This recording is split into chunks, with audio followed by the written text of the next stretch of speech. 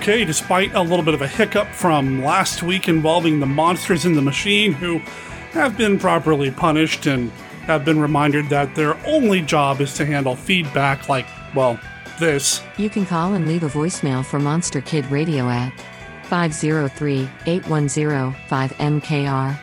That's 503-810-5657. Or you can send an email to the podcast.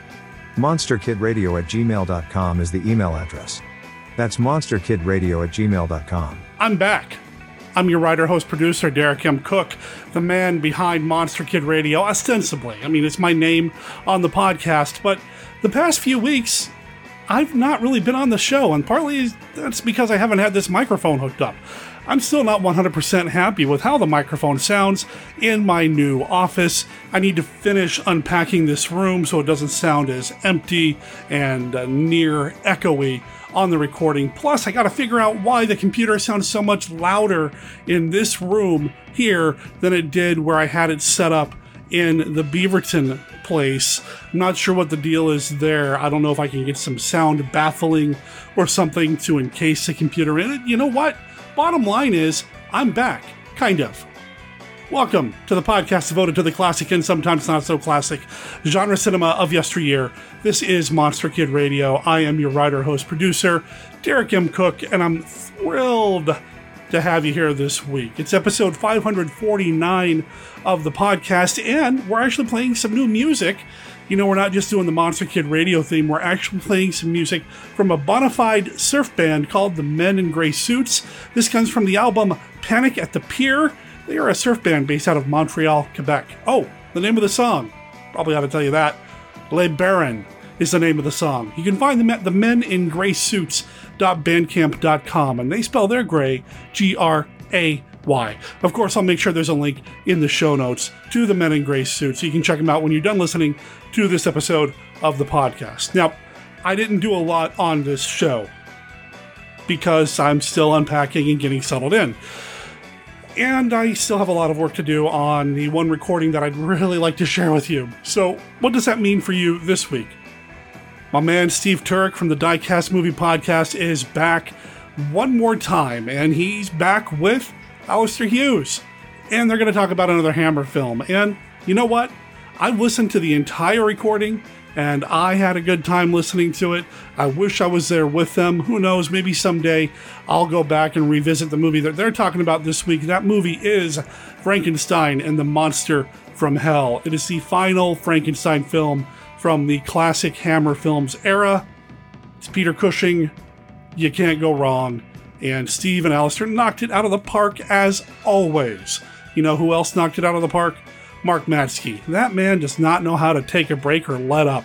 He is knocking it out of the ultra park with his Beta Capsule review. And he left a really nice note for me when he sent me the link to this week's recording. Mark, thank you. And you know what? Thank you to everybody for all of your support, for all of your patience, for all of your understanding, for all of your back-patting, hand-holding, virtual and in-person hugs, the cards, the gifts from my divorce/virtual housewarming registry over on Amazon, just everything. I appreciate you having my back. You know, eventually we're going to get into an amazing swing of things with the next stage, the next, I don't know, are we going to call it an evolution, the next season, the next, I don't know what's happening. I just know that we are about to hit 550 episodes of this podcast, and that's kind of a big deal in that I had no idea I'd make it this long. And I couldn't do it without you.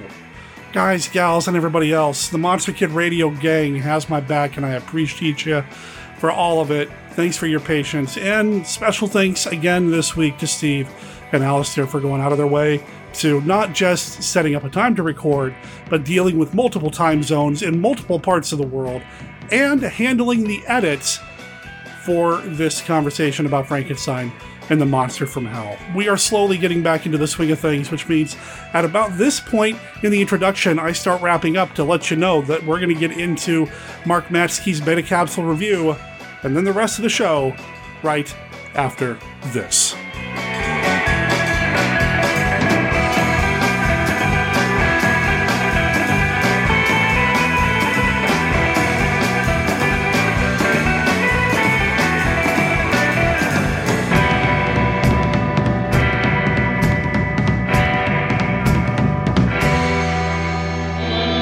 Monsters of Hollywood magazine names it Shock Award winner. The Monster of Piedras Blancas. The Monster of Piedras Blancas, the world's most shocking monster, stalks its unsuspecting prey, feasts its eyes on the next victim to writhe in its slimy arms. The screen's most nightmarish beast.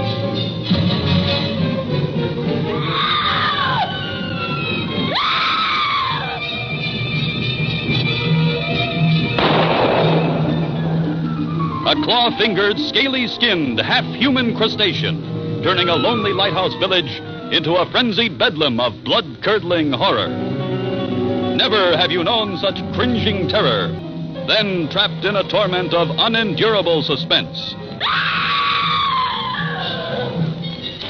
See the movie named the most brain-paralyzing shock story of them all, The Monster of Piedras Blancas. Right now, Michael Drake hasn't a care in the world. He's off on a camping holiday in California with his wife and 2 children, plus 2 dogs and a litter of puppies. What Drake doesn't know is that there are skeletons in his family closet, and the bones are about to start rattling with a vengeance. You see, his name isn't really Drake.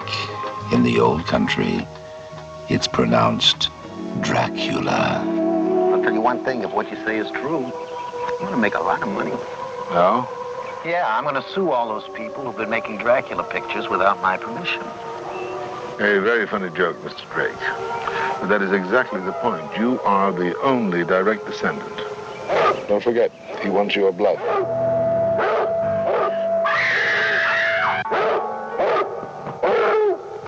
We must prepare. In the daytime, we will look for him.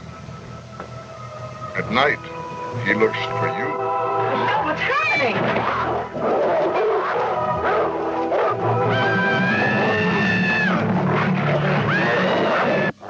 Destroy him. Now. Summoned by the living dead, they come in the night, thirsting for human blood, led by the most terrifying creature that ever walked the earth, Zoltan, Hound of Dracula.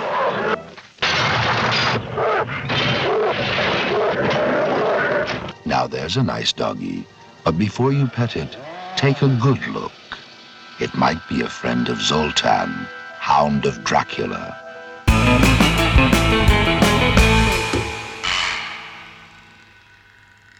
Live from the Land of Light in Nebula M78, home of the mighty Ultra Heroes, it's Monster Kid Radio's Beta Capsule Review.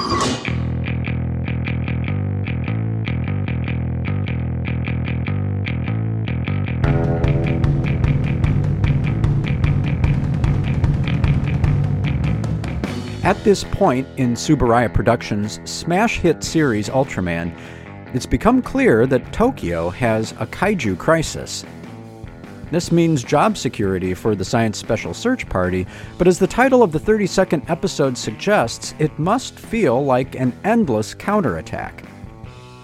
The story begins in light-hearted fashion with Hayata pulling a fast one on his Science Patrol companions so that he can spend time with Patty, a member of India's branch of the SSSP who's vacationing in Japan. Their sightseeing is interrupted by the emergence of Zumbalar, a lumbering monster with the ability to superheat its surroundings, setting everything in its path ablaze. The Science Patrol sprays a fire-extinguishing substance from the VTOL, but it's a time-consuming process. Meanwhile, the Self-Defense Force artillery is reduced to flaming wreckage by Zumbalar's advance. Will Ultraman be able to stand the heat and keep Patty's vacation from going up in smoke? Endless Counterattack is a decent, if predictable, entry in the Ultraman canon, with some things working well and other things falling a bit flat. For example, the interplay between Science Patrol members is always compelling, and the addition of Patty extends the reach of the SSSP as a truly international organization. But Patty as a character is strangely lifeless. Apparently, she's exhausted and just really needed this vacation. But one gets the sense that Mary Ann, as Patty, was capable of a lot more than acting limp and tired. Zumbalar has a cool design and a visually arresting power, but an awful lot of screen time is devoted to the Science Patrol's firefighting efforts, and the creature is disposed of in very conventional fashion. Fortunately, the series rallies from this point, and Monster Zumbalar would maintain a presence in the Ultraverse, appearing in Marvel Comics 2021 Trials of Ultraman, where he interrupts a battle between our hero and a cyborg version of Ultra Q's Jiris. For Monster Kid Radio's Beta Capsule Review, this is Mark Matsky reporting.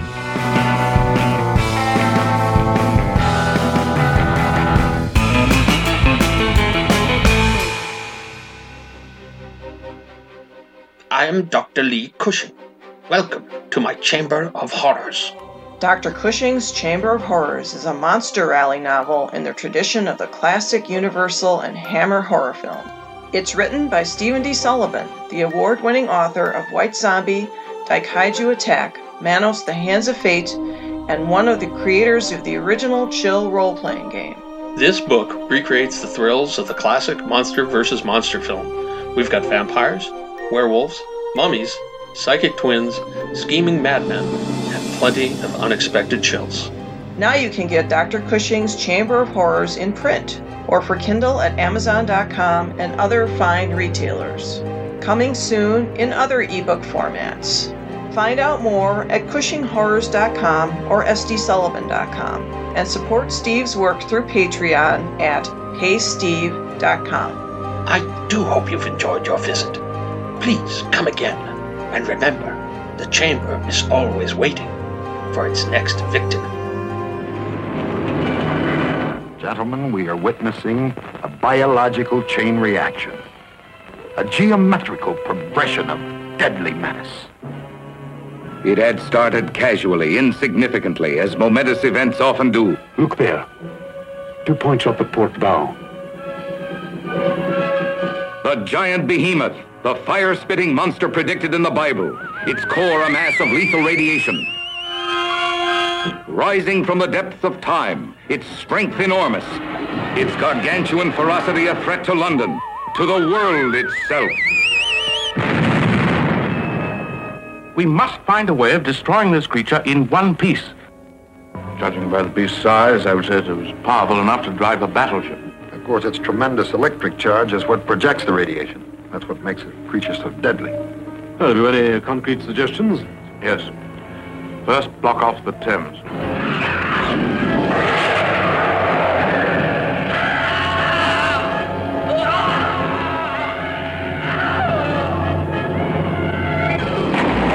Man who must kill to live. He is 104 years old. Your eyes? What's wrong with your eyes? Yes, look at him well. This thief of time, this man who could cheat death, who knows the secret of immortality.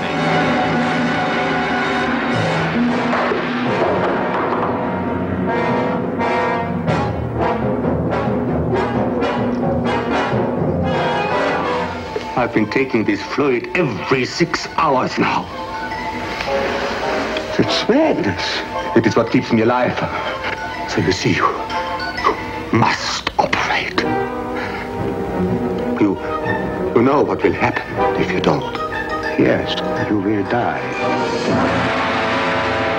Liar, cheat,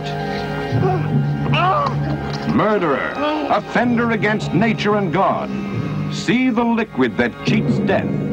See what he steals from the tissues of his victims so that he may never grow old and never die. No, don't do it. Anton Diffring is the man trapped by his own fearful invention. Hazel Court, the girl who knows his love, but not his shocking secret. Oh, George, I love you so much. Christopher Lee, the doctor who gleans the monstrous truth and must submit to blackmail to save the girl he loves. If you perform this operation and perform it successfully, I shall really serve. If you don't perform this operation, or if anything should happen to me while you're operating, Janine will not be seen by you or anyone else again.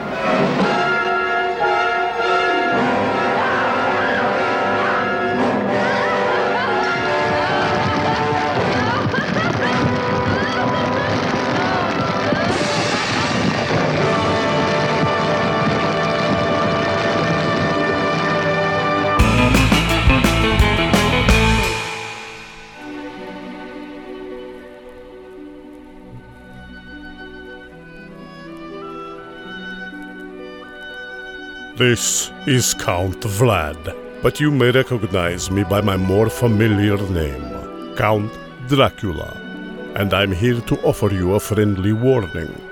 Derek and his guests often get excited, and occasionally this results in revealing key plot points of the movies they're discussing.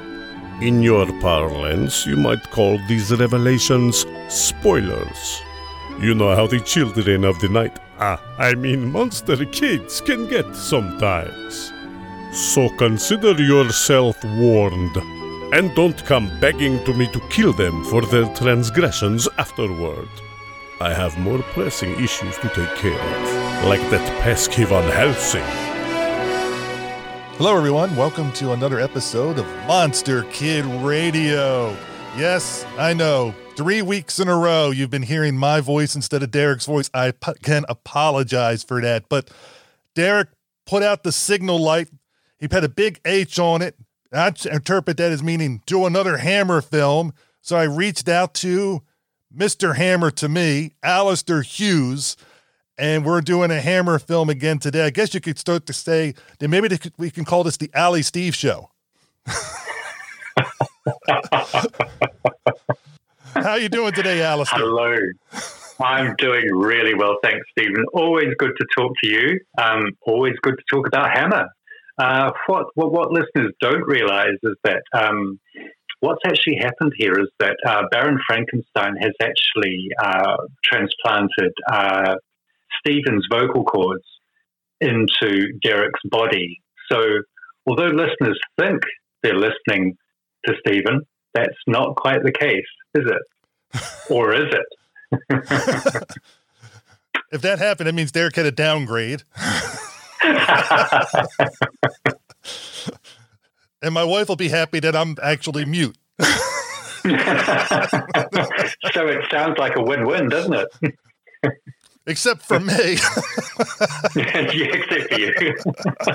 Sorry, Derek. But no, Derek is still in the midst of unpacking and getting himself all situated. So he asked us to do another episode. And seriously, Derek, I'm glad you're getting your stuff organized. And for this little bit that we can do to help you with not being as pressured with all the stuff that's going on, we're fine with doing it. And we love Monster Kid Radio. And listeners, we hope that you're enjoying this little bit. Jeff Owens coined me the Joan Rivers of podcasters now. And I thoroughly enjoyed your chat with Jeff. That was excellent to listen to. It was fun. I'd never seen the Atomic Submarine. I never saw Scars of Dracula until I saw it with you. But this time, actually, I remember I'd seen this movie before, Frankenstein and the Monster from Hell, and it's been a couple or more decades. I think it's been like 25, 35 years since I last saw this film. So it was a nice rewatch. But before we get to that, what's been up with you these last, it's been 2 weeks. Has anything important been happening to you, like a book coming out or whatever that you illustrated? I do have a book coming out, or at least I'm working on it. Well, in fact, I've just had a book come out and I'm working on another one, but they aren't what you would call horrific, or at least not in the accepted sense. I've just had a book released called The King's Medal, which I've illustrated, which is actually about World War II, about the New Zealand troops rescuing the Greek royal family from Crete in 1941 when the Nazis invaded. That book was probably harder work for me than Infogothic was, because it involved a lot of research, getting getting uniforms and weapons and costumes exactly right. But I had a wonderful time with it, and that's just been released now. Unfortunately, because of COVID, we can't have the sort of book launch that we wanted to do, but maybe next year, maybe towards Anzac Day, actually, which is our celebration of our troops, our Australian and New Zealand troops. We might be able to organise something for that. And I've just started work on another book about the monarch butterfly, which you guys have in the States as well, I think. I believe the beautiful orange and black butterfly. So. Yeah. I'm not a butterfly expert, so don't hold me to it, listeners. Well, Stephen, neither am I, but I've got a feeling I might know a bit more about them by the time I finish this book. In terms of movies, I'm a committee member of the local movie theatre. And what we're doing at the moment is that we have a local film festival. I mean, I live in an area which only has 5,000 people in it, but they're very creative people. And every year, Golden Bay has its own film festival of short films. And I've been a judge there for the last couple of years, and the festival is coming around again. So I'm really looking forward to seeing the offerings for this year. The films have to be under 12 minutes to qualify. And it's just incredible, the variety of movies that you get. And then finally, also as part of my duties as a committee member, we're apparently setting up a regular radio spot where I get to go on and talk about upcoming movies, which of course I can do until the cows come home, literally. So that's something that we're setting up and I'm looking forward to. So that's what's been happening with me. That's pretty exciting. That's a lot of good stuff. I mean, and I didn't know about it. I know you're involved at the movie theater there, and you also do movie reviews. Yeah, for the local that's paper, right? Yeah. Stephen, there's nothing better in the world than being paid to talk or write about movies. I mean, come on. And what's been happening with you over the last fortnight? Since we last talked, I've interviewed Pat Carty, who starred in Let's Kill Uncle, which I did with Derek a couple months ago or a month or so ago, and also Horror High.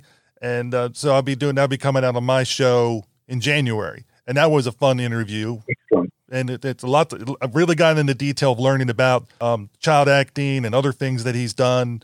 And it really goes into depth about the person himself. So we talk about the movies, but also about the person. So it was really good. I did that actually the day before we're doing this. That was just happened yesterday. So your vocal cords aren't too tired for our chat this morning / evening? Nope, not. They're pretty good right now because he was doing most of the talking, and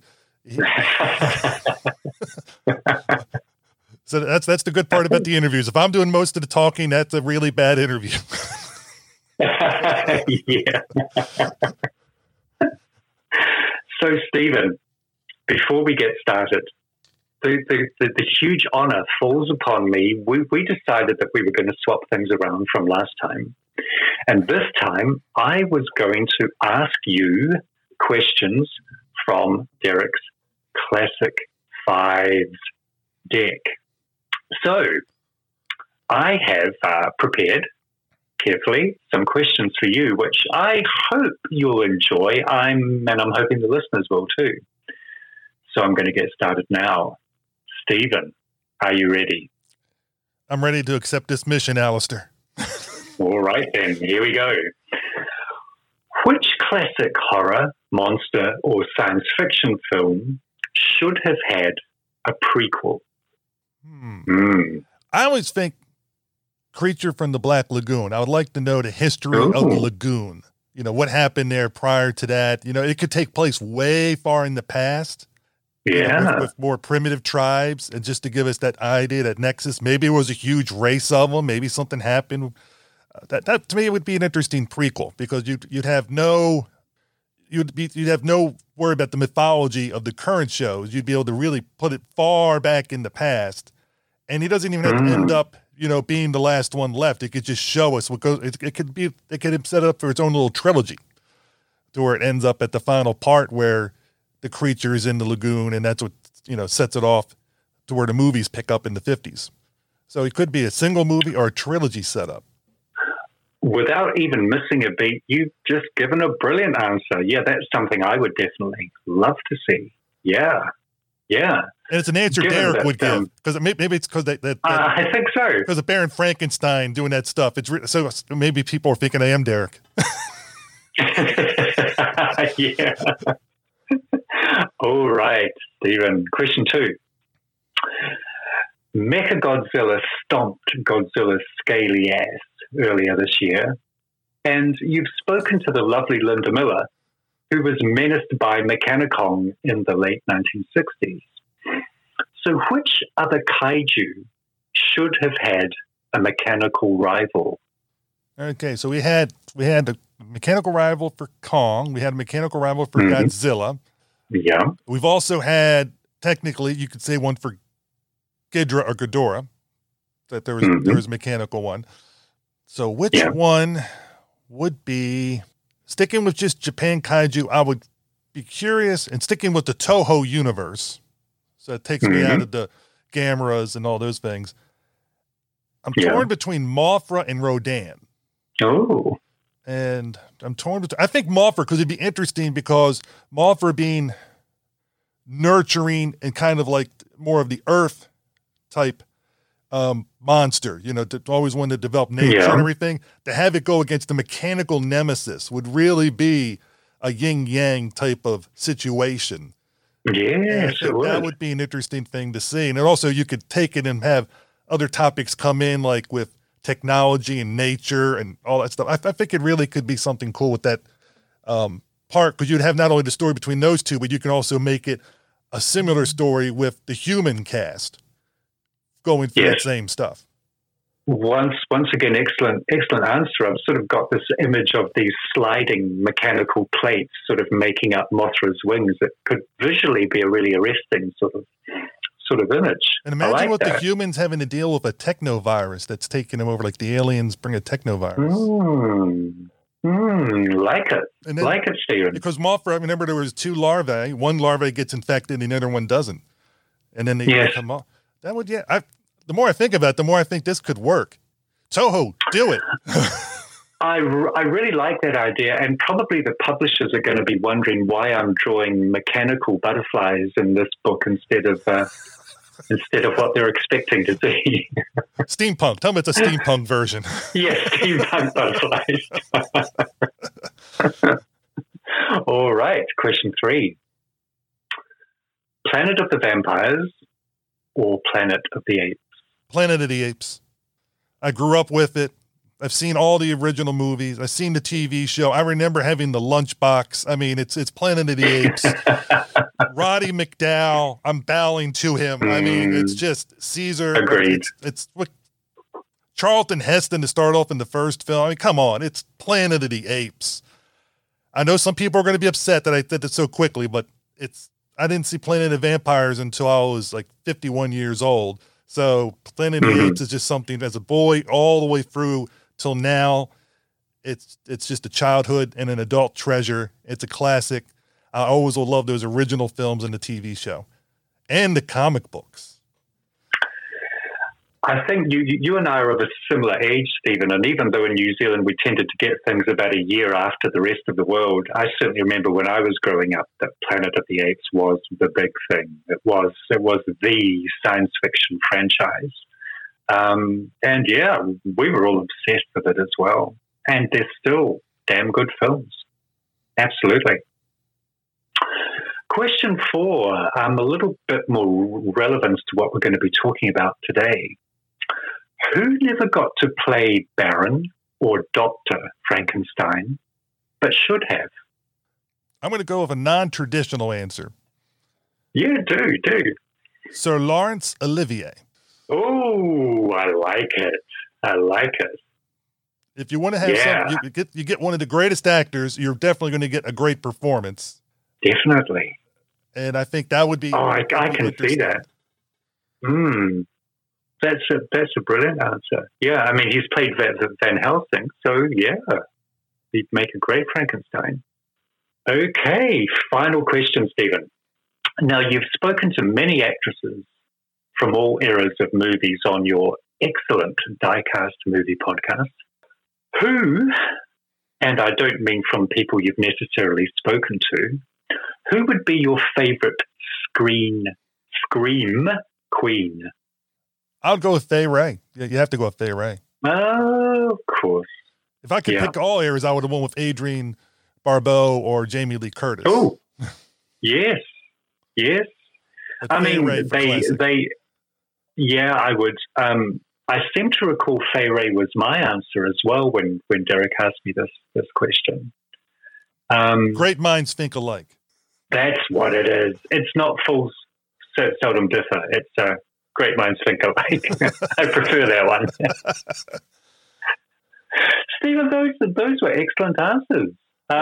You did really well under pressure. I believe that you've won this one. Congratulations. Yes.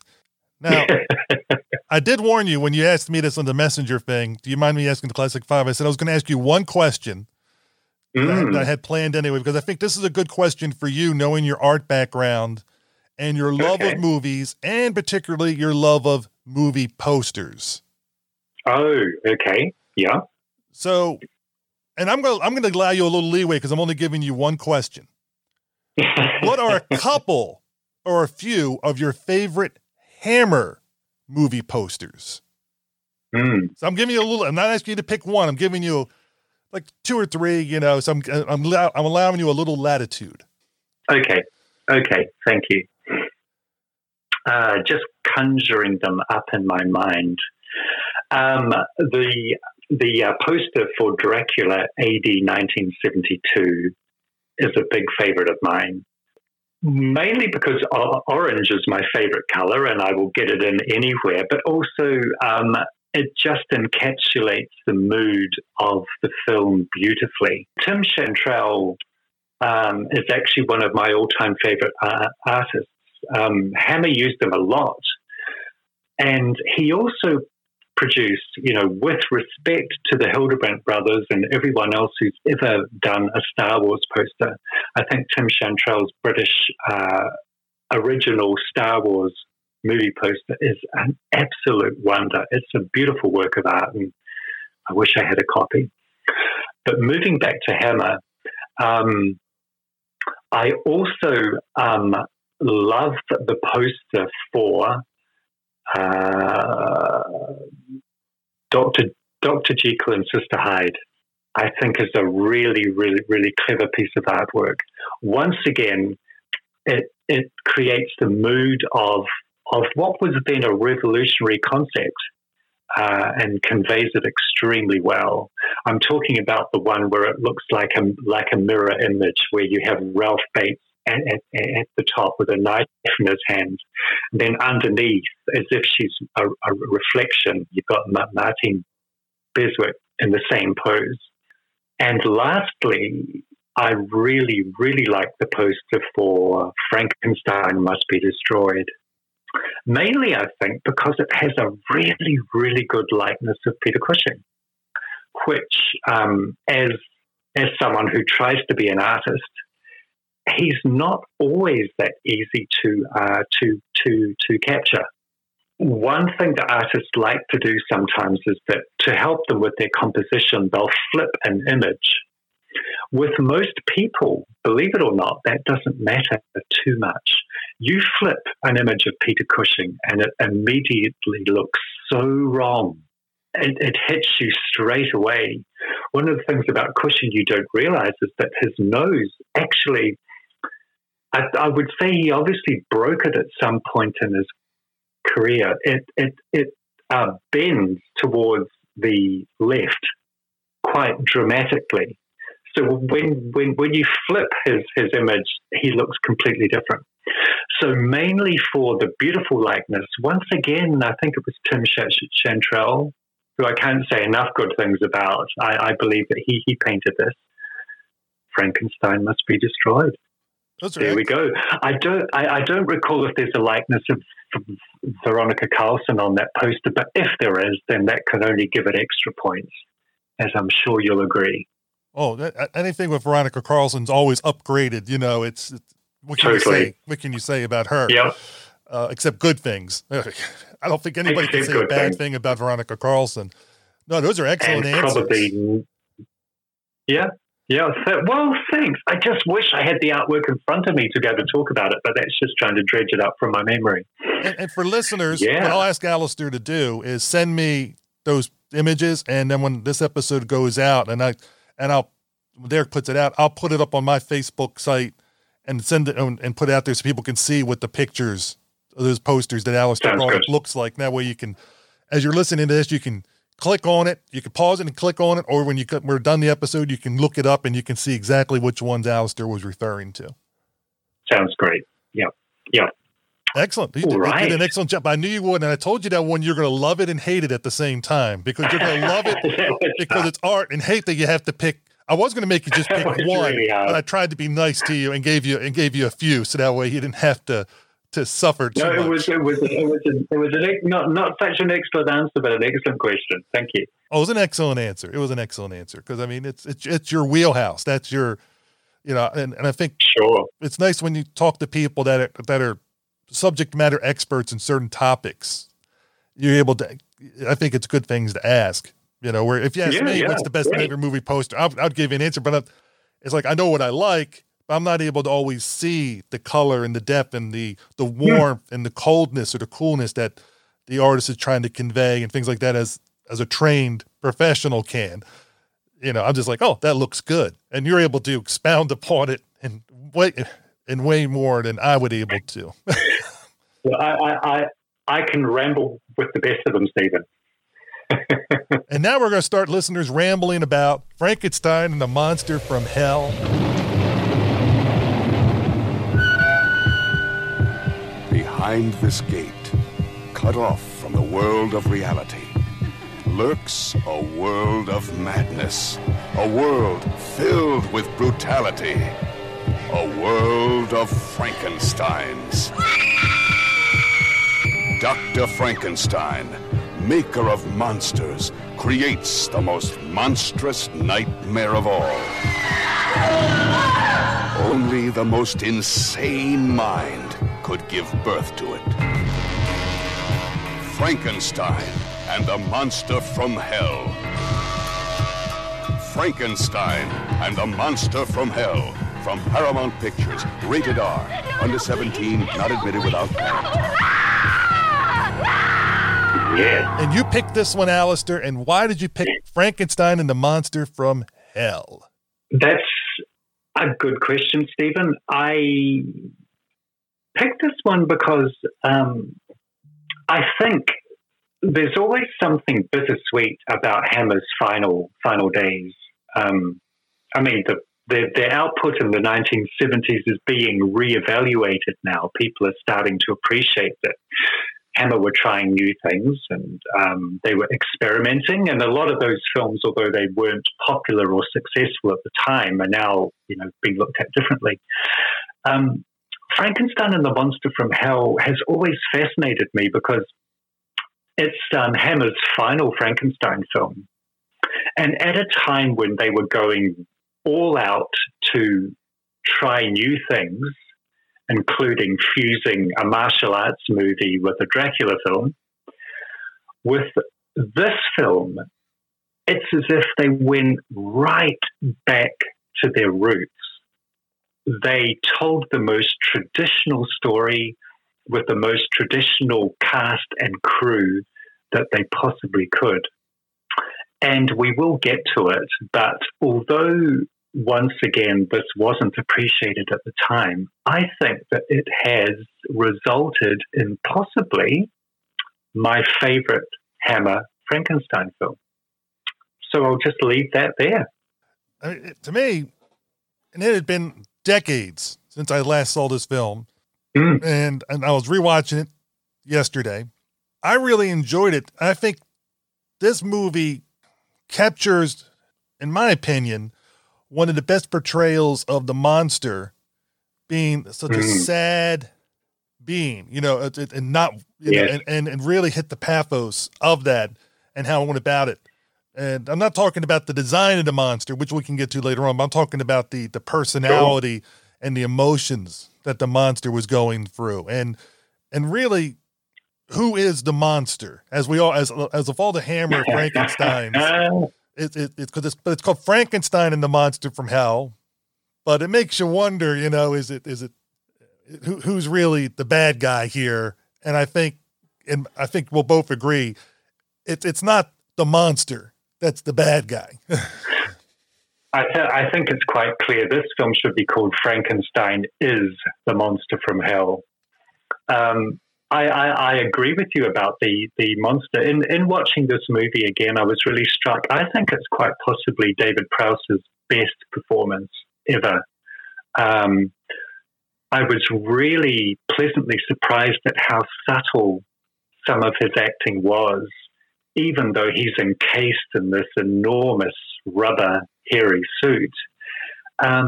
Even his eye acting, which is something that David Prowse doesn't often get to do because, you know, his face is often covered.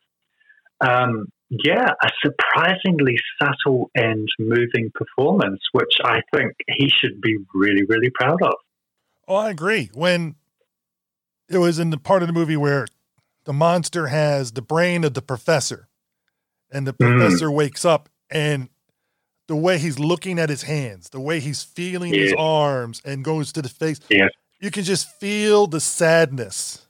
Yeah. And when he's crying out to Angel, Sarah, help me. Yeah. It's almost like just help kill me. You know, just put me, I don't want this. And it's just so sad. It's like, I did not want to continue on. And here I'm being forced to continue on, and not in that, in a monstrous body, not able to do the things that I used to do and love, like play the violin and those kind of things. So it was so heartbreaking to see that scene. And I think that to me, it's one of the most, of all the Frankenstein movies, this is one of the ones that brings you the most understanding that Frankenstein's the monster is such a tragic figure.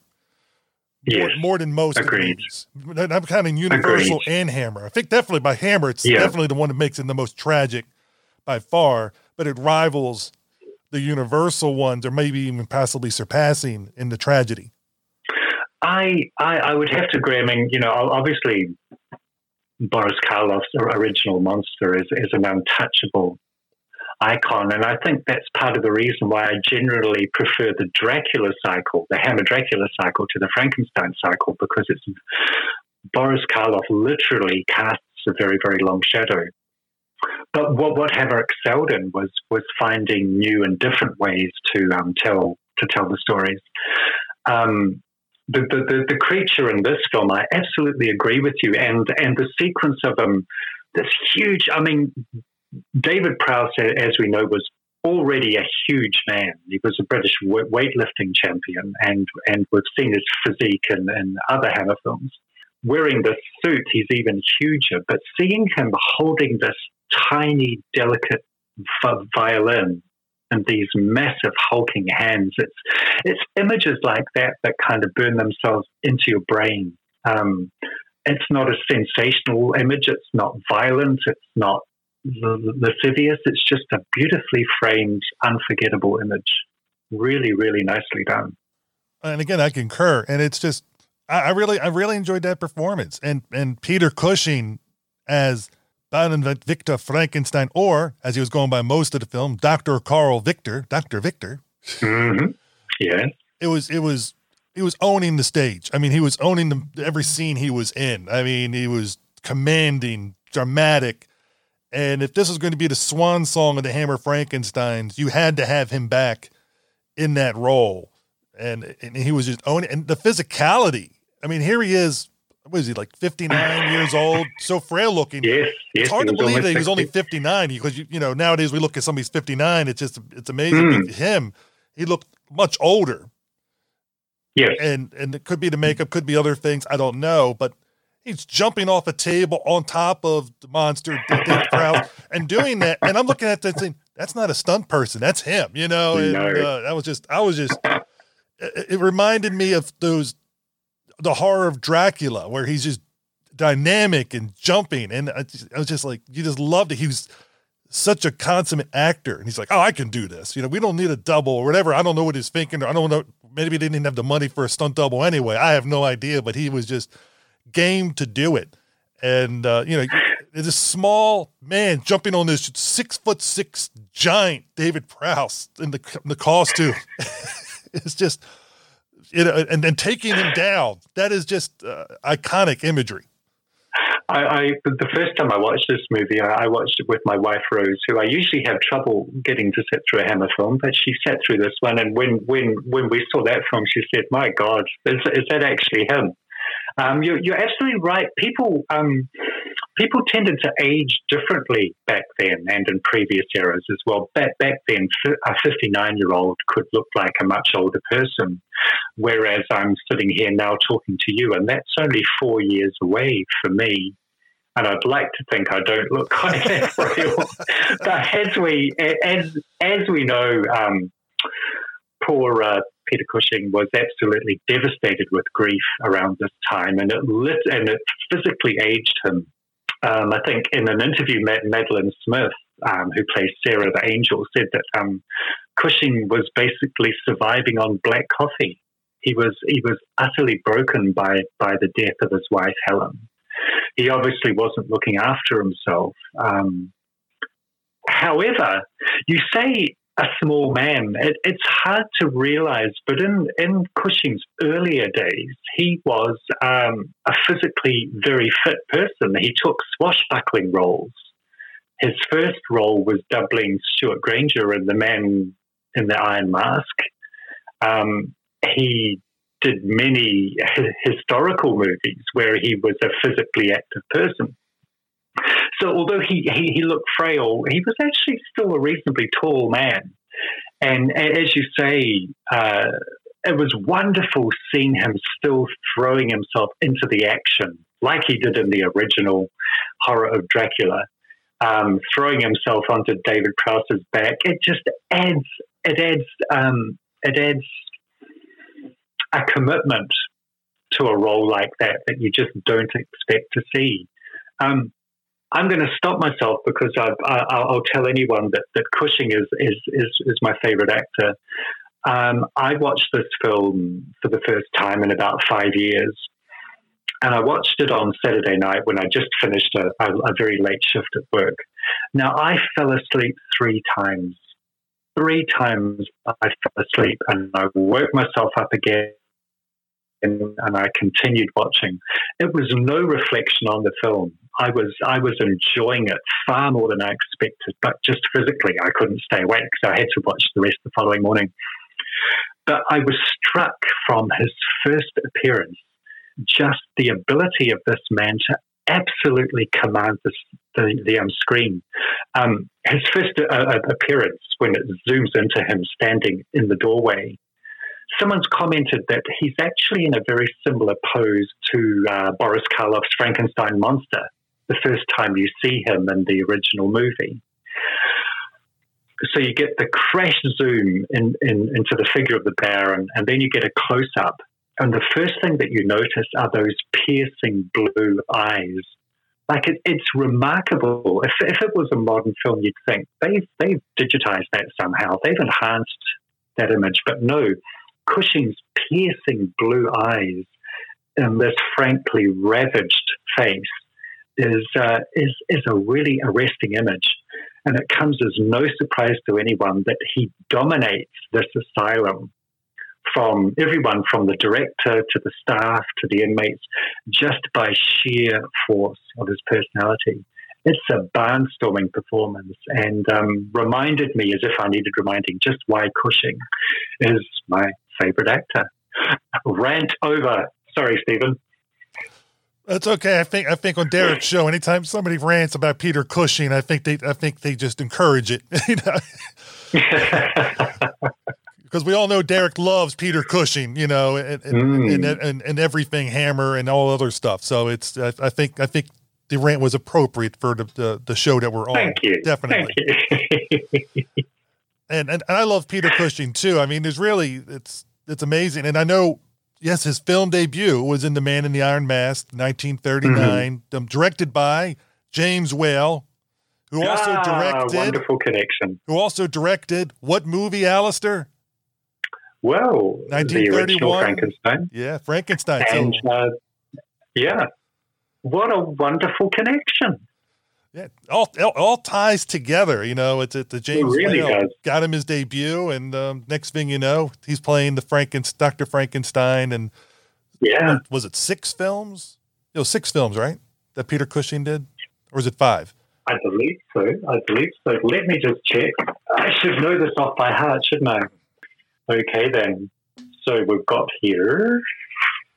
And of course, he's looking at Infographic, ladies and gentlemen. You know, his book. I'm looking at his book. Yes, 6 films. So, can I ask you, Stephen, did you enjoy Frankenstein and the Monster from Hell? Yes, I did. I enjoyed it when I first saw it decades ago, and I still enjoy it today. But I think I enjoy it in a different way because I'm a lot older than I was then, and I don't think I noticed as much of the pathos of the monster back when I saw it as a teenager as I'm noticing now. And I think that to me is the biggest difference. I was able to focus more on this other acting that was going on. But for people that have never seen the movie, can you give a brief synopsis of the movie for them, Alistair, so they have an idea of what we're, when you start to dive in, what they're talking about? Of course. This was something I was intending to do at the beginning of our chat, but as usual, I got distracted. So I'm sorry, everyone. I'll just give you... But you got distracted by Peter Cushing, so I think it's totally understandable. Okay, so young surgeon Simon Helfer, played by Shane Bryant, finds himself committed to a Swiss mental institution for practicing sorcery. In fact, he's devoted to the scandalous surgical techniques of Baron Victor Frankenstein, who was also sent to the same institution many years ago. Once incarcerated, Simon finds that his idol, again played by Peter Cushing, is very much alive and has more or less taken over the asylum, dominating the director, staff, and inmates alike, while practicing as the asylum's resident doctor. Simon and a beautiful mute inmate known only as the Angel, played by Madeline Smith, become his assistants. Simon is introduced to the various patients and is also shown the former cell of a murderous evolutionary throwback called Schneider, who bent the bars of his window to leap to his apparent death. When a different patient with the delicate hands of a sculptor mysteriously dies, with his corpse accidentally revealed to have had the hands removed, Simon begins to suspect that the Baron hasn't given up his original work. And in fact, he may be assembling his most terrifying and dangerous creature yet. How's that? I think it's great. The only thing we were missing was the music to build up to a crescendo when you said that last part.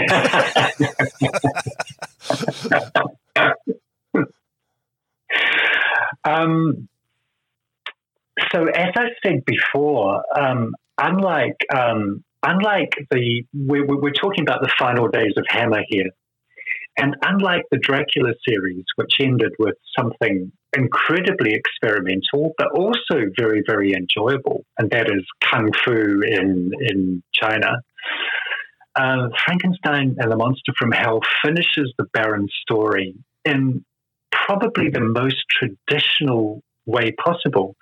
It's directed by Terence Fisher. It's written by John Elder, otherwise known as Anthony Hines. And of course, we've got the final performance of Peter Cushing as Baron Frankenstein. Did you find it surprising that in this era where Hammer could be pretty wild, that they went back to their original classical roots for a 1974 audience? Yes and no. The reason I say yes and no is when I saw it, it was on TV, it was late night or whatever, and I don't know, you don't know the year. When you're young, you're not paying attention. They came out different years. I just look at it as something similar to the other Hammer Frankenstein films that could fit in any particular part with them. with the Gothic tradition. So I would have noticed it. But then as I get older and you start to realize how the other things came out, then you could be a little more surprised that, they went back. But then on the other hand, when you think about it's Terence Fisher's last film, it's Peter Cushing's last film is Frankenstein. If you're going to go old school's let's say, or go back to the olden days, it makes sense that would be with Terence Fisher, who would do that, and it just works for me. It doesn't bother me. I love watching Gothic films now that come out nowadays. So it's not something to me that's ever really gone out the door. Of course, I like Westerns too. So I mean, I like all kinds of movies where some people say, those movies are just not acceptable anymore.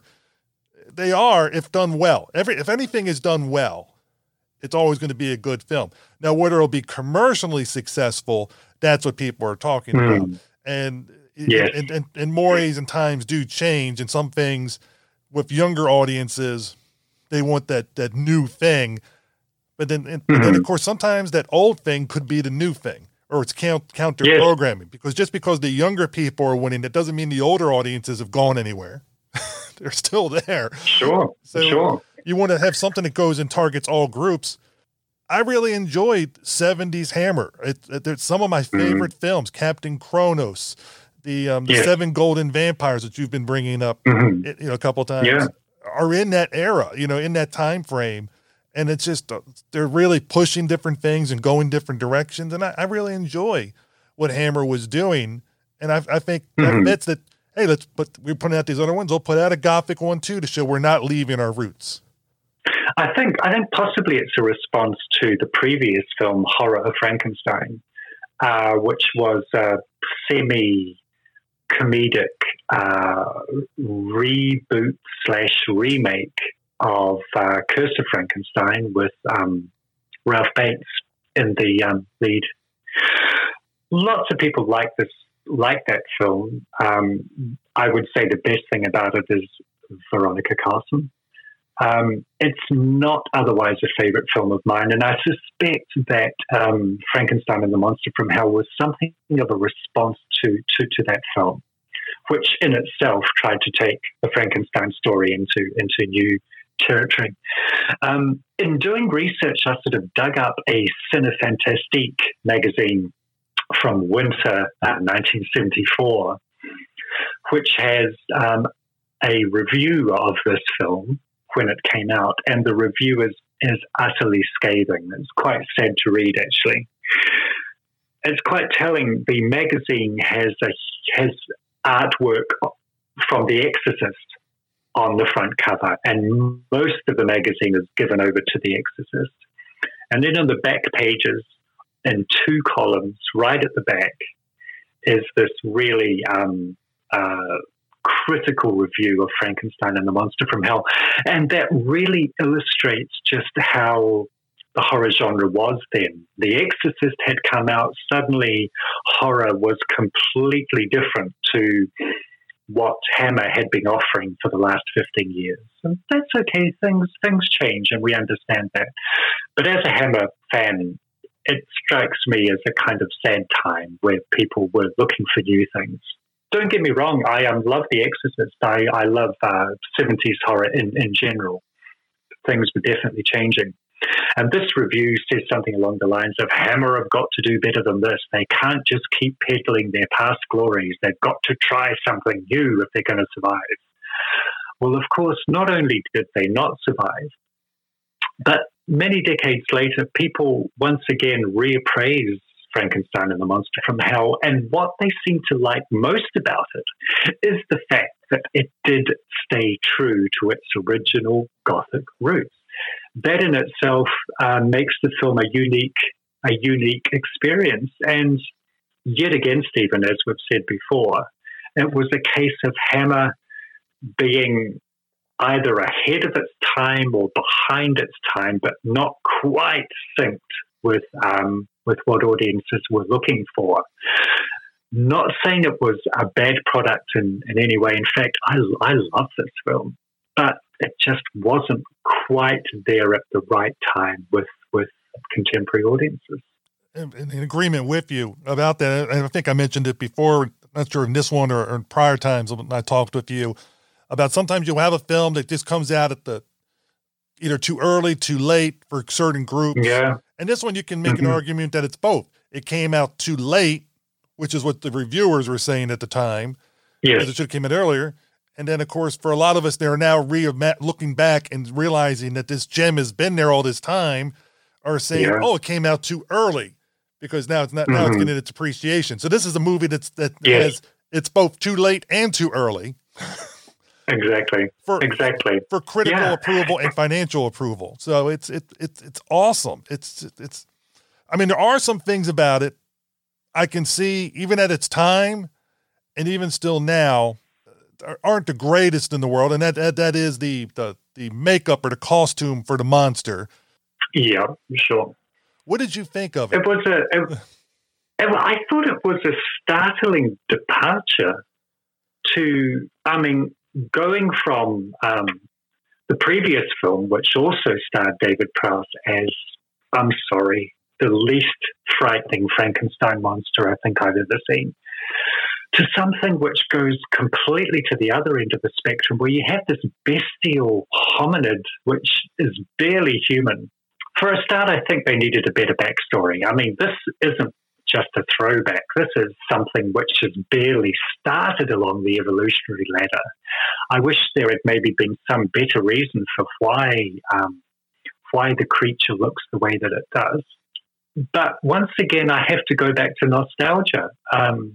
I now have an obscenely huge library of books and magazines covering horror films, particularly of the 60s and 70s.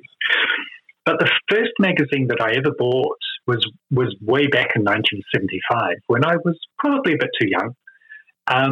And it was called Monster Fantasy, which survived for about 4 issues. And you can actually find it on archive.org if anyone wants to go looking. Anyway, this first issue of Monster Fantasy had this huge pictorial spread of Frankenstein and the Monster from Hell. And I was 9, 10, and I just found the monster absolutely horrifying. I mean, it has a photograph of the scene that we were discussing earlier, Stephen, where Baron Frankenstein is infamously holding the artery between his teeth while Helfer is attaching the vein when they're transplanting the monster's hand. And seeing the images of this hulking, ugly brute sort of holding Madeline Smith's hair, it scared the hell out of me. It really scared the hell out of me on a really primal level. So even watching it now, even though I can see that it's a rubber suit, I think it's still effective. I'm extremely biased, but it still scares me, and I think it still works. Sorry. Well, no, this is the way I look at it. It's as a Frankenstein monster. I don't think it does justice to it. As a monster itself, it's good. I like the way it has that bestial look. It just doesn't fit to me. Would Frankenstein really go in that direction? Dr. Frankenstein, it's like, oh, let's take this guy. And as you said, it doesn't really explain how Herr Schneider could I mean, really, come on, how could this person have gotten through? I was thinking, as fans often do, what sort of explanation could we offer that would actually work for why a supposed human being looks like that? I'm sorry, I'm completely stuck. I'm sure some of the many very talented writers out there who are part of Derek's listenership may be able to come up with a good reason why the monster from hell looks like a monster from hell. I'm going to give you one. Oh, do. Okay. This is just coming off the top of my head. Mm-hmm. He looked like a normal human until he became a teenager, and then the mutant gene transformed him into looking like a beast. He's one of the original X-Men. Yes, he's the beast. He's the beast's red-haired brother. You've done it, Stephen. Magnificent. We tied it in, and we used comic books to get us there. What else can you say? And the comic books are out at that time, so it could all they could have saw that and said this is how it all worked. They just didn't explain that little bit of backstory because that was left for a prequel. You tied it into the X-Men beautifully, and having said that, I can just see Peter Cushing as Professor X. Yeah, you tied it in beautifully. And here, you talked about movies that needed prequels. We could say this movie needed a prequel that could explain all that backstory. I love it. It's interesting, the teenage thing that you mentioned. I mean, lots of people have said that the attraction of the Frankenstein monster is that he's not understood by his parents. He finds himself in a body that is gangling and difficult to control. And it's like an analogy of puberty. Teenagers relate to the Frankenstein monster because he's trying to express himself in a world that doesn't understand him or doesn't want to understand him. And that's how teenagers feel. And to a certain extent, look, sometimes. So, yeah, that definitely works for me. Well done. Well done, you. Oh, thank you. And I'm sure, like you said, there are writers that are on Listen to Derek's show that will come up with a much better rationale than my attempt there. But at least it's something we can use in our fan fiction. I love it. Frankenstein and the X-Men from Hell. Having talked about something that we don't necessarily rate highly, I just want for a minute to talk about something which really, really impressed me hugely in this film. And that would be Madeline Smith. Obviously, when you talk about Madeline and you talk about Hammer, most people think of the Vampire Lovers. And they think about her not wearing a lot. And one of the things that I really liked about this film is that they gave Madeline Smith an opportunity to act. Not only was she clothed from neck to ankle in a fairly dowdy dress, and not only was she not wearing any makeup, but she gave a wonderful performance as the mute Sarah. There's a particular scene that she shares with Bernard Lee, who plays the inmate, who's also a sculptor, where he hands her the sculpture of the angel that he'd made for her. And the two actors, I mean, Bernard Lee's character also doesn't speak, and they just have that eye contact as he hands her the sculpture, and that is just amazing. Many years ago, I went to a youth drama school where they were trying to set up a situation where you had two characters just looking at each other and not speaking, and seeing how long you could maintain the connection and the electricity between the two actors. And this was a perfect example. Just the subtle shifts in facial expression that the two actors are actually giving each other. I think Madeline Smith actually said afterwards that she was almost in tears with just what Bernard Lee was conveying in this performance. It's an absolute standout. And in case listeners are wondering, yes, this is the same Bernard Lee who played Bond's boss M, I think in every James Bond film up to Moonraker, although I'm sure someone can correct me if I'm wrong. But Madeline Smith is a revelation. She really shows what she can do as an actress without relying on her sexuality. I say she's not wearing any makeup, and this is really interesting because in the 1970s, a lot was made of women's eye makeup. And in most other performances, you'll see that Madeline has the sort of very elaborate eyelash makeup, which was fashionable at that time. And of course, it makes her eyes look huge. Without makeup, it's interesting.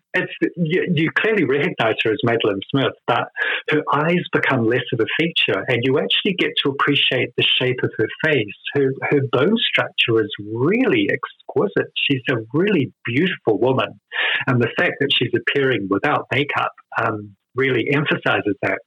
But I have to say also, and I apologize in advance, although Madeline is dressed from head to foot, those dresses really emphasize her incredible figure as well.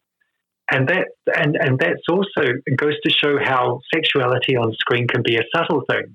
She's not showing any skin at all, but that incredible figure in that dress in some ways is more erotic, I think, than any amount of skin that Hammer could have put on screen, and often did in those days. So visually and performance-wise, I think Madeline Smith is an absolute standout in this film. Possibly her best performance as well. Really, really worth seeing. Her performance was amazing, and it goes back to we talked about David Prowse's performance with body language and hand gestures, but she was able to use her full face with her as that, and she does speak at the very end, for a little bit. And I figured Hammer probably loved it. So we're tired of dubbing women. We'll just make her mute. So it's in that way we don't have to worry about dubbing, that kind of thing. And I'm like, but her performance was just so amazing. It reminded me of the Star Trek episode, The Empath. Good catch, yeah. And the way the eyes and the sadness that she's able to convey when she's and the wanting to help people, and she was like the angel of mercy. Yeah. And it was just so appropriate how everybody, all the inmates just loved her. Everybody loved her. They knew she was this pure spirit. As we find out later, assaulted by her father prior to the movie, which led to his comeuppance later on in the movie, rightly so. And this movie really has very few fatalities. It's especially by the monster. The monster only, if I remember, only takes out one person. Yes. The rest are all interesting, isn't it? Or inadvertently or purposely taken out by Frankenstein or Dr. Victor. Dr. Victor, yes, exactly. Did he do it directly or indirectly? Did he? We'll never know, or do we? Well, going on his previous character, if you were to give him a character reference, I think you'd have strong suspicions. But yes, the angel. The other interesting thing about her is that not only is Sarah mute, but she also doesn't emote as such. Her face is largely impassive, and I think that's a really interesting performance. Madeline's not using her voice, but she's not using her facial expressions either. Just about everything she does is conveyed with her body language and her eyes. Absolute standout performance, and probably something that we wouldn't have appreciated as younger men watching a Hammer film for all the more obvious things that Hammer films usually bring to the table. I agree with that, and that's a good point. Also, with it, I'm just still amazed. I mean, her performance, all the performances are really by the main cast are excellent.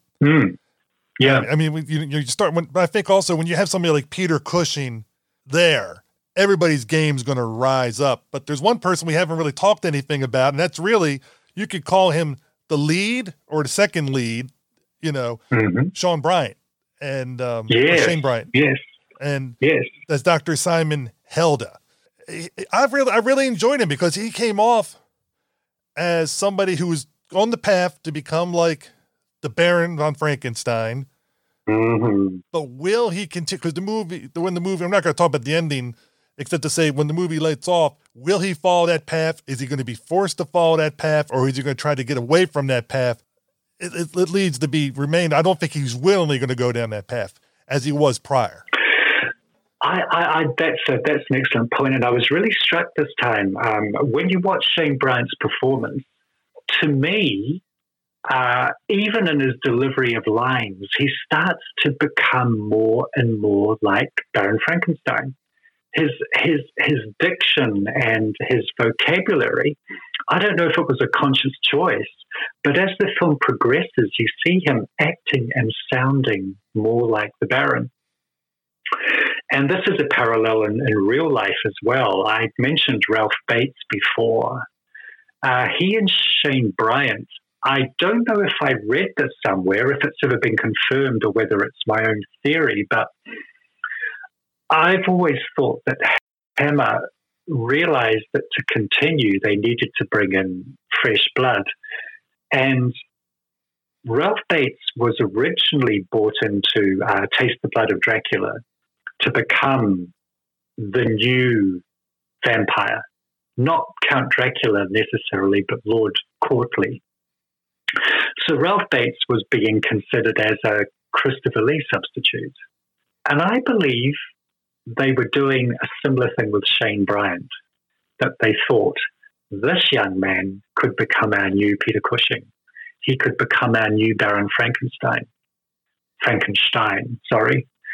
And whether it was deliberate or not, I think that this film shows all the signs that they were grooming Shane Bryant and his character to take over as the new Frankenstein. But because this film is subtle, this film is surprisingly subtle. As you say, there's some ambiguity left there because we still see traces of a conscience in Helfer, and his attraction to Sarah helps to keep that humanity alive. So as you say, Stephen, it could go either way. He could descend, he could become the new Baron Frankenstein, or somehow he could break away from that fate. We never got to find out, but there's plenty of material there for a potential sequel, I think. Oh, I definitely think so. Especially, sadly, because a lot of these actors are dead. I mean, either they'd have to reboot it, or they can do it like Hammer had a couple of those comic adaptions that have come out, like Captain Kronos and the Mummy. They could do a comic adaptation of this one, continuing on with that story left off, and it could have us go either way to find out more about which way the character would have went. And it would be interesting because, like I said, we could see it going. I could see it going several different paths, and all of them would be good. He's still stuck at the asylum because he can't leave. So is he going to be rebellious to Dr. Victor? Is he going to be a willing or unwilling accomplice of Dr. Victor? You know, you could see all three of those paths playing out rather nicely in the script, and it'd really be interesting to see where it would go. Yeah, I mean, I can now that there's a vacancy, I could see Cushing becoming the director of the asylum, leaving Helfer free to become the asylum doctor. Hey, what could have been? What could have been? I think that's the hallmark of a good film, that it actually provokes discussion about what could happen next. As usual, we're not going to talk about the ending for listeners who haven't seen this film, but let's just say it's pretty shocking and surprising. Also quite poignant as well, not only with the creature's last scenes, but also the Baron's last scenes.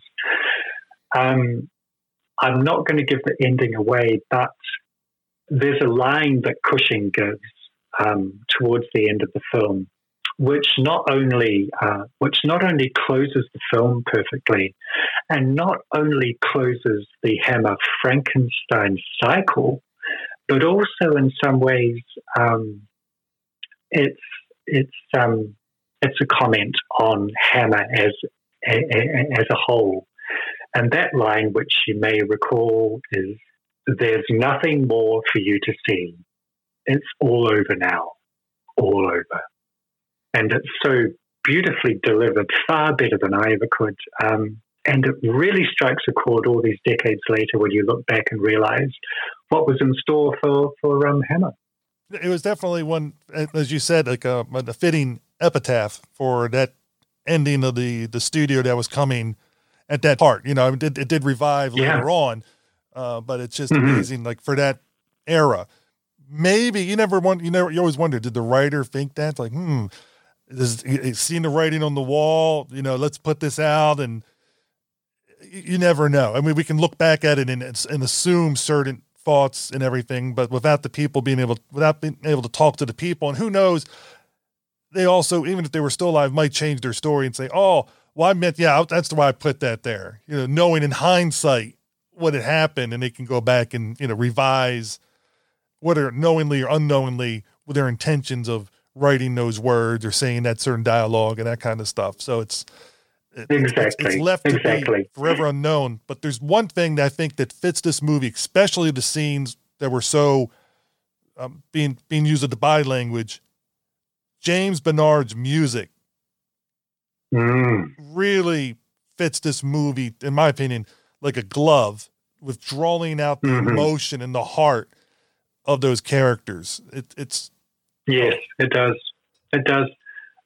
This is absolutely a character piece, and when you consider that around this time Hammer was struggling with budgets, there's a very limited amount of sets. There's a very limited amount of characters. In fact, this could almost be a stage production. Where you're in a very confined number of sets, you've got a very small cast. It's got an old-fashioned element which really appeals to me. And although we've talked about the more highbrow elements, it wouldn't be right for me to finish this conversation without talking about the more sensationalist sides as well. Now, we've talked already and said that there isn't any nudity in this film, but my God, there's a lot of gore. And one scene which I found myself laughing almost hysterically at, and then wondered what was wrong with me that I found it so funny, was the actual brain transplant scene, where we've seen the brain very carefully removed and placed into the monster's head. But before it's placed into the monster's head, the monster's defective brain is dropped into a bucket with a wet slopping noise. And then in an absolute genius scene, we see the Baron step back and he actually steps into the bucket, knocks the brain out onto the floor, and then just absent-mindedly kicks it under a table. And I thought, this just says everything about the character, that he's so careful and precise about what he wants. But if something doesn't serve his purpose, it's not even worth noticing. He'll happily, literally step on it and push it aside. It was the blackest of black humor, but I just found it hysterically funny, which maybe says more about me than I'm really comfortable about.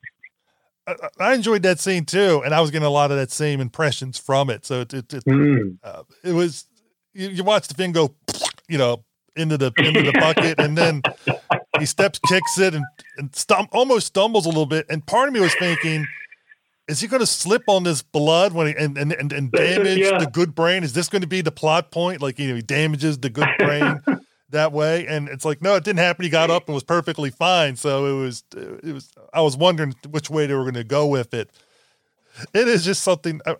When I saw the bucket down there before, when they were taking it, I said, oh, I know what's going to happen. Here it goes. Plop right in.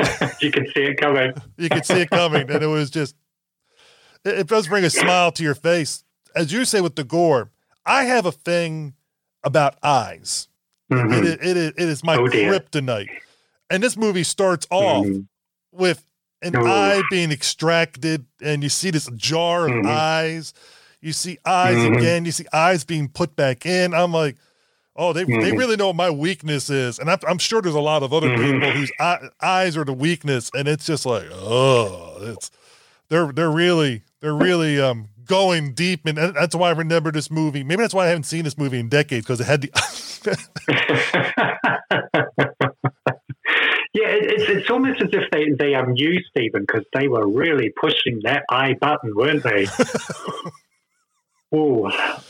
But I'm sort of I'm gonna close with probably one of my favorite scenes as well. And this, we keep talking about this film, or at least I do, as a character piece. Oh, I agree with you. Definitely, it's a character piece, and I'm drawn as I get older more to character pieces. Me too. There's a scene, and it ties into your eyes as well, where they've just popped the creature's eyes in. And Helfer is having a conversation with the Baron, and the Baron says, well, you know, when the creature wakes up, we will see. And Helfer says, you mean he'll see? And the Baron says, what? There's nothing. And then there's a pause, and then the Baron starts laughing hysterically because he's just got the wordplay. But then he keeps on laughing and keeps on laughing. And it gets to that point where you may have been in this situation in your life where you realize that you're with someone who may not be quite right in the head. And you see Helfer sort of becoming more and more uncomfortable as the Baron is laughing hysterically at his wordplay. And I think even mutters, wow, I didn't think it was that funny. It's a wonderful scene because it just gives you an insight into the Baron's deteriorating mental condition, and it's funny, but at the same time quite frightening, as well. Oh, I didn't look at it that way yet, but I agree with you in your point. I was looking at it as the Baron has probably never had a laugh or had a good joke that made him laugh in such a long time, you know, and sometimes when you finally have that chance to hit you, and sometimes because he doesn't seem like the kind of guy that's ever going to be listening for joke. I don't think anybody else in this place is going to joke with him, you know, except for, you know, Simon. And he finally gets some humor and gets the wordplay. And then I think it in a sense, he's having some successes. He's got this guy working with him. I think it's the sense of the relief, and he's finally able to let loose with some laughter. So I was looking at it in that point, but I think yours is more likely where it's the unhinged, or maybe it's both, like the unhinging of the mind. I think both, because I think you're probably right. The Baron probably hasn't had a good laugh in forever. There's two other things I want to talk about before we end this. I'm talking about the movie. One is I love that it was set in the asylum, and that the Baron was looking at it as his own personal market. His meat market. His meat market, whatever. You know, it's like, oh, I got this part over here, that part. I got my special wing, which I keep the parts that are getting close to being used. Yes. And so I thought that was really well done, putting it in that place, because nobody's going to care about these people that are put there. It's just like they're there to be used. Although, in some twisted way, he seems to care about them. I mean, he's got to know them. He inquires about them. Obviously, his end game is not humanitarian, but he's taken the time to interact with them as people, and that sort of adds another layer of complexity, I think. Or you could look at it as a farmer getting ready to raise his livestock. True. And very true. Certain ones are going to be prime meat. So it's there's a lot of ways to look at it. I mean, you can look at it altruistically, or you can look at it as this is my farm, this is the cattle, and we'll see what uses we can get from the different animals on my farm. It's Frankenstein's farm. Yeah, because just to extend that analogy without being too specific, the plans he has for poor Sarah fits in with that image very, very nicely. We won't spoil it here. Let's just say that it's one of the more shocking elements of the movie. I was stunned when that part came up. I was like, "What?" I was like, "Oh, yeah." And especially knowing her background history, which I kind of already brought up. So it's kind of like, well, absolutely. But the other thing we got to mention is the plethora of Doctor Who references. Oh, good. Okay. So we had two doctors in this movie, the movie Doctor and the second Doctor, with Patrick Troughton early in the movie as the body snatcher. And again, it's a small role done excellently. he's playing this drunk who has to dig up bodies for Simon so he can do his research, so he can get coin to have his drink, and he gets caught right off the get-go, which leads to Simon to be incarcerated. This is all in the opening part, and just you could say a prequel just following that storyline, because obviously that had to get set up, what was going on prior, because he had failed experiments that he was trying to follow Frankenstein's research. That would be interesting to know more about. I love it when movies put you in there and they don't explain everything, so you can just me too. Think later on, like, I wonder what was going on, and then you can fill your own thing. I don't need them filled in by a movie.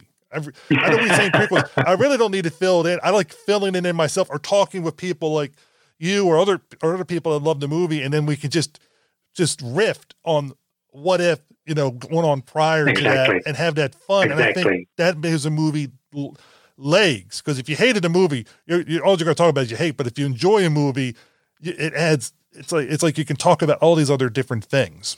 Sure, I mean it stimulates your imagination rather than putting everything on screen and leaving nothing for you to think about or imagine yourself. Some films can just stimulate your imagination, make you think about the what ifs and the what could have been. But David Prowse was also in a Doctor Who episode as a Minotaur in The Time Monster. He sure was. Sure was. It's a wonderful sequence where he's charging at John Pertwee, my own favourite Doctor, the Third Doctor, and Pertwee takes off his cloak and uses it as a matador's cape. It's just wonderful. We've also got John Stratton, who is the Asylum director, one of the, without any doubt, vilest characters ever to appear in a Hammer film. Also appeared in a Doctor Who serial with Peter Davison. Interestingly, John Stratton was completely covered in makeup and almost unrecognizable, which is kind of funny because he was a big name at the time in Britain, mainly from police shows, but a very accomplished actor.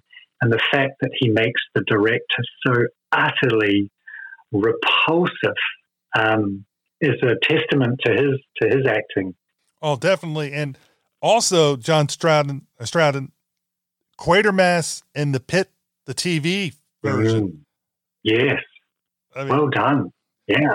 And Quatermass 2, Charles Lloyd Pack, who played the professor, whose brain was used later on. So we got Quatermass references. I mean, I love it to get all these different things.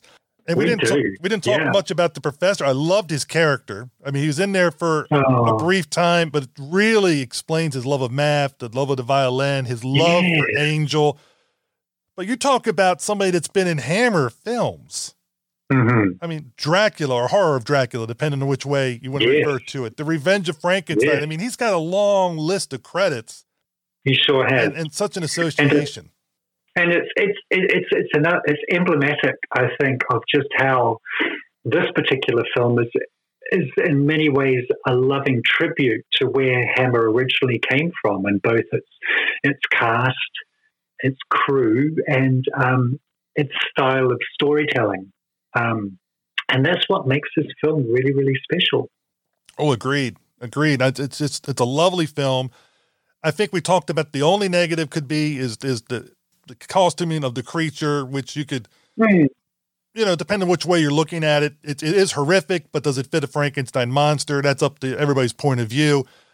But if you take that out of it, I mean, the movie is called Frankenstein and the Monster from Hell. So technically it's a monster from hell. So they're not saying it's like the typical creation. And that's one thing you got to give Hammer credit for is they're monsters that Frankenstein creates, or Dr. Victor, are all different. I don't think any of them are the same. So it just shows you how he'll grab any parts that he can and throw it in there. And here he grabs this one that had his genealogy, his body changed by the X gene and was changed into a bestial form. I really like that. I would never thought of combining X-Men with Hammer, but you've done it. And I think we've done it again. I think we've done another. I've enjoyed this conversation with you, as all of our conversations, and I hope the listeners enjoy it also. We can only hope. And knowing, listeners, that Christmas is around the corner, if you have a Hammer fan that is missing a certain book, they need to go get Infogothic. I mean, I have it. I know a lot of people that have it and enjoy it. If you're a Hammer fan, it is a great book to have. And I think the love and care that you put into it is just awesome. It's out there. Get it in time for Christmas. Thank you so much, Stephen. I've sort of resisted talking about it because addressing the Hammer Frankenstein films in Infogothic was one of my biggest challenges.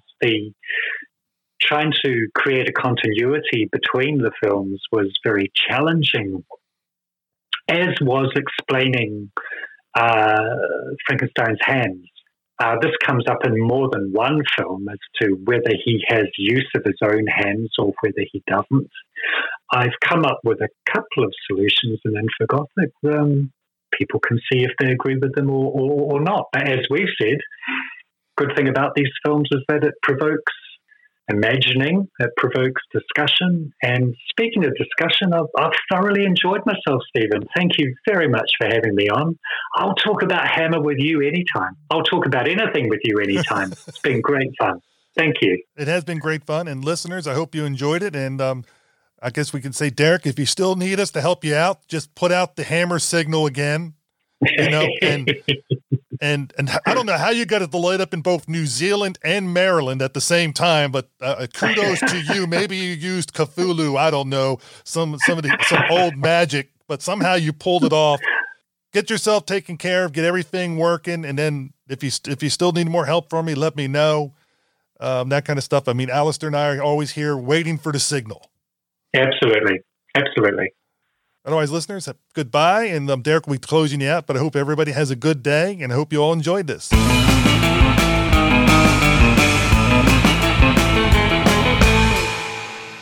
Once again, I had fun putting this episode together.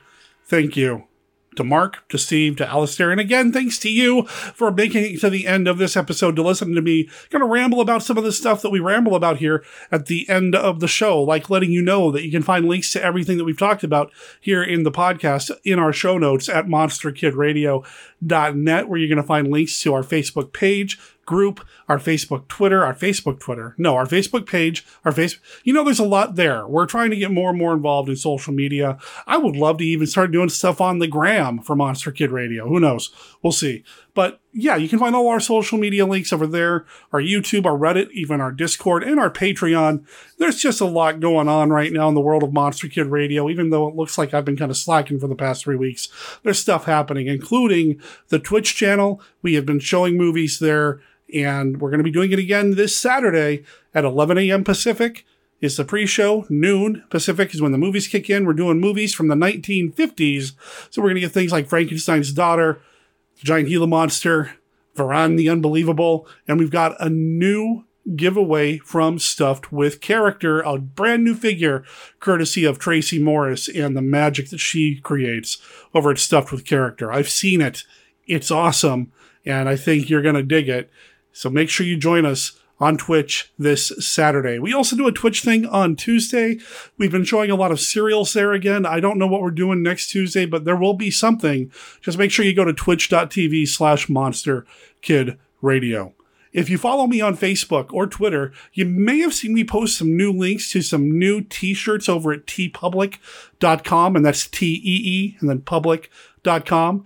Again, follow the link in the show notes. What I've done is I've taken some of the images that I've used in the past for Monster Kid Radio Christmas cards, where I take a classic Christmas film and then kind of monsterify it, and I'm putting those designs on t-shirts. So if you want a Christmas t-shirt, go get yourself taken care of. TeePublic, I believe, is running a sale right now, and if they're not, they probably will be later this month.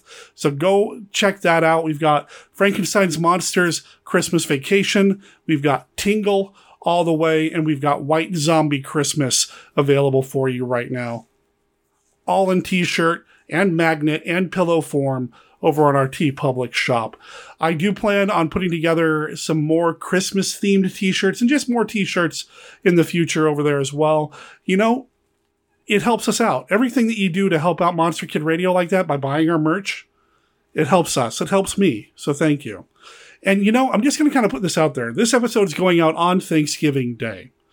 The day after Thanksgiving, at least here in the States, is called Black Friday because it's typically when all the big retail stores and even some smaller ones, and online now too, will run a bunch of sales.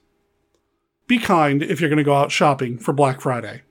If you're going to stay in, consider looking up your favorite podcast and buying their merch for Black Friday or Cyber Monday or whatever sale they might have going on.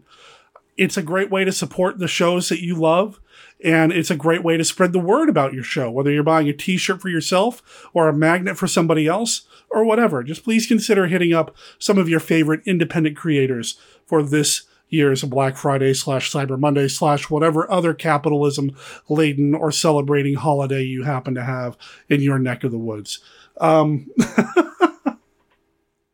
Trying to think of anything else going on here at Monster Kid Radio. Not much, other than I'm still unpacking. I'm still trying to figure out where everything is. I'm still trying to figure out how best to set up the office and everything else. I am excited about the progress I've made. I'm still overwhelmed by a lot of it. I still have to go back to Beaverton at least one more time. I'm not looking forward to that. My back has been hurting something fierce. Man, if you can avoid getting old, do it. Because getting old and out of shape is the worst thing that's happened to me lately. I am a 6'4" frame of pain. I've got degenerative disc disease in my back, so I've got 3 discs that are all kind of mushed together, and my lower back has not stopped hurting in over a month. I've got flat feet and plantar fasciitis, and my left foot has not stopped hurting in over a month.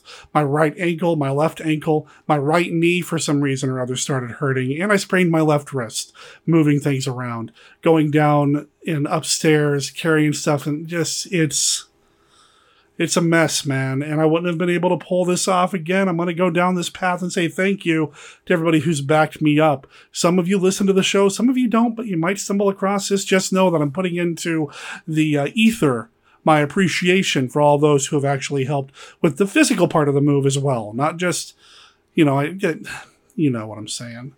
I'm tired. I want to get this episode out. So I'm going to wrap up by letting you know that I have no idea what's coming out next week, but it'll be something, I hope, hosted by me. Fingers and tentacles crossed. Monster Kid Radio is a registered service mark of Monster Kid Radio, LLC. All original content of Monster Kid Radio by Monster Kid Radio, LLC is licensed under a Creative Commons Attribution, Non-Commercial, No Derivatives 3.0 unported license. Of course, that doesn't apply to the song Le Baron. That is copyright 2017, The Men in Gray Suits, which you can find on their album Panic at the Pier. You can pick that up at themeningraysuits.bandcamp.com. Again, that's gray spelled Gray, or just follow the link in the show notes over at monsterkidradio.net and make sure you let them know that you heard them here on Monster Kid Radio. My name is Derek M. Cook. I'll talk to everybody next week. Ciao.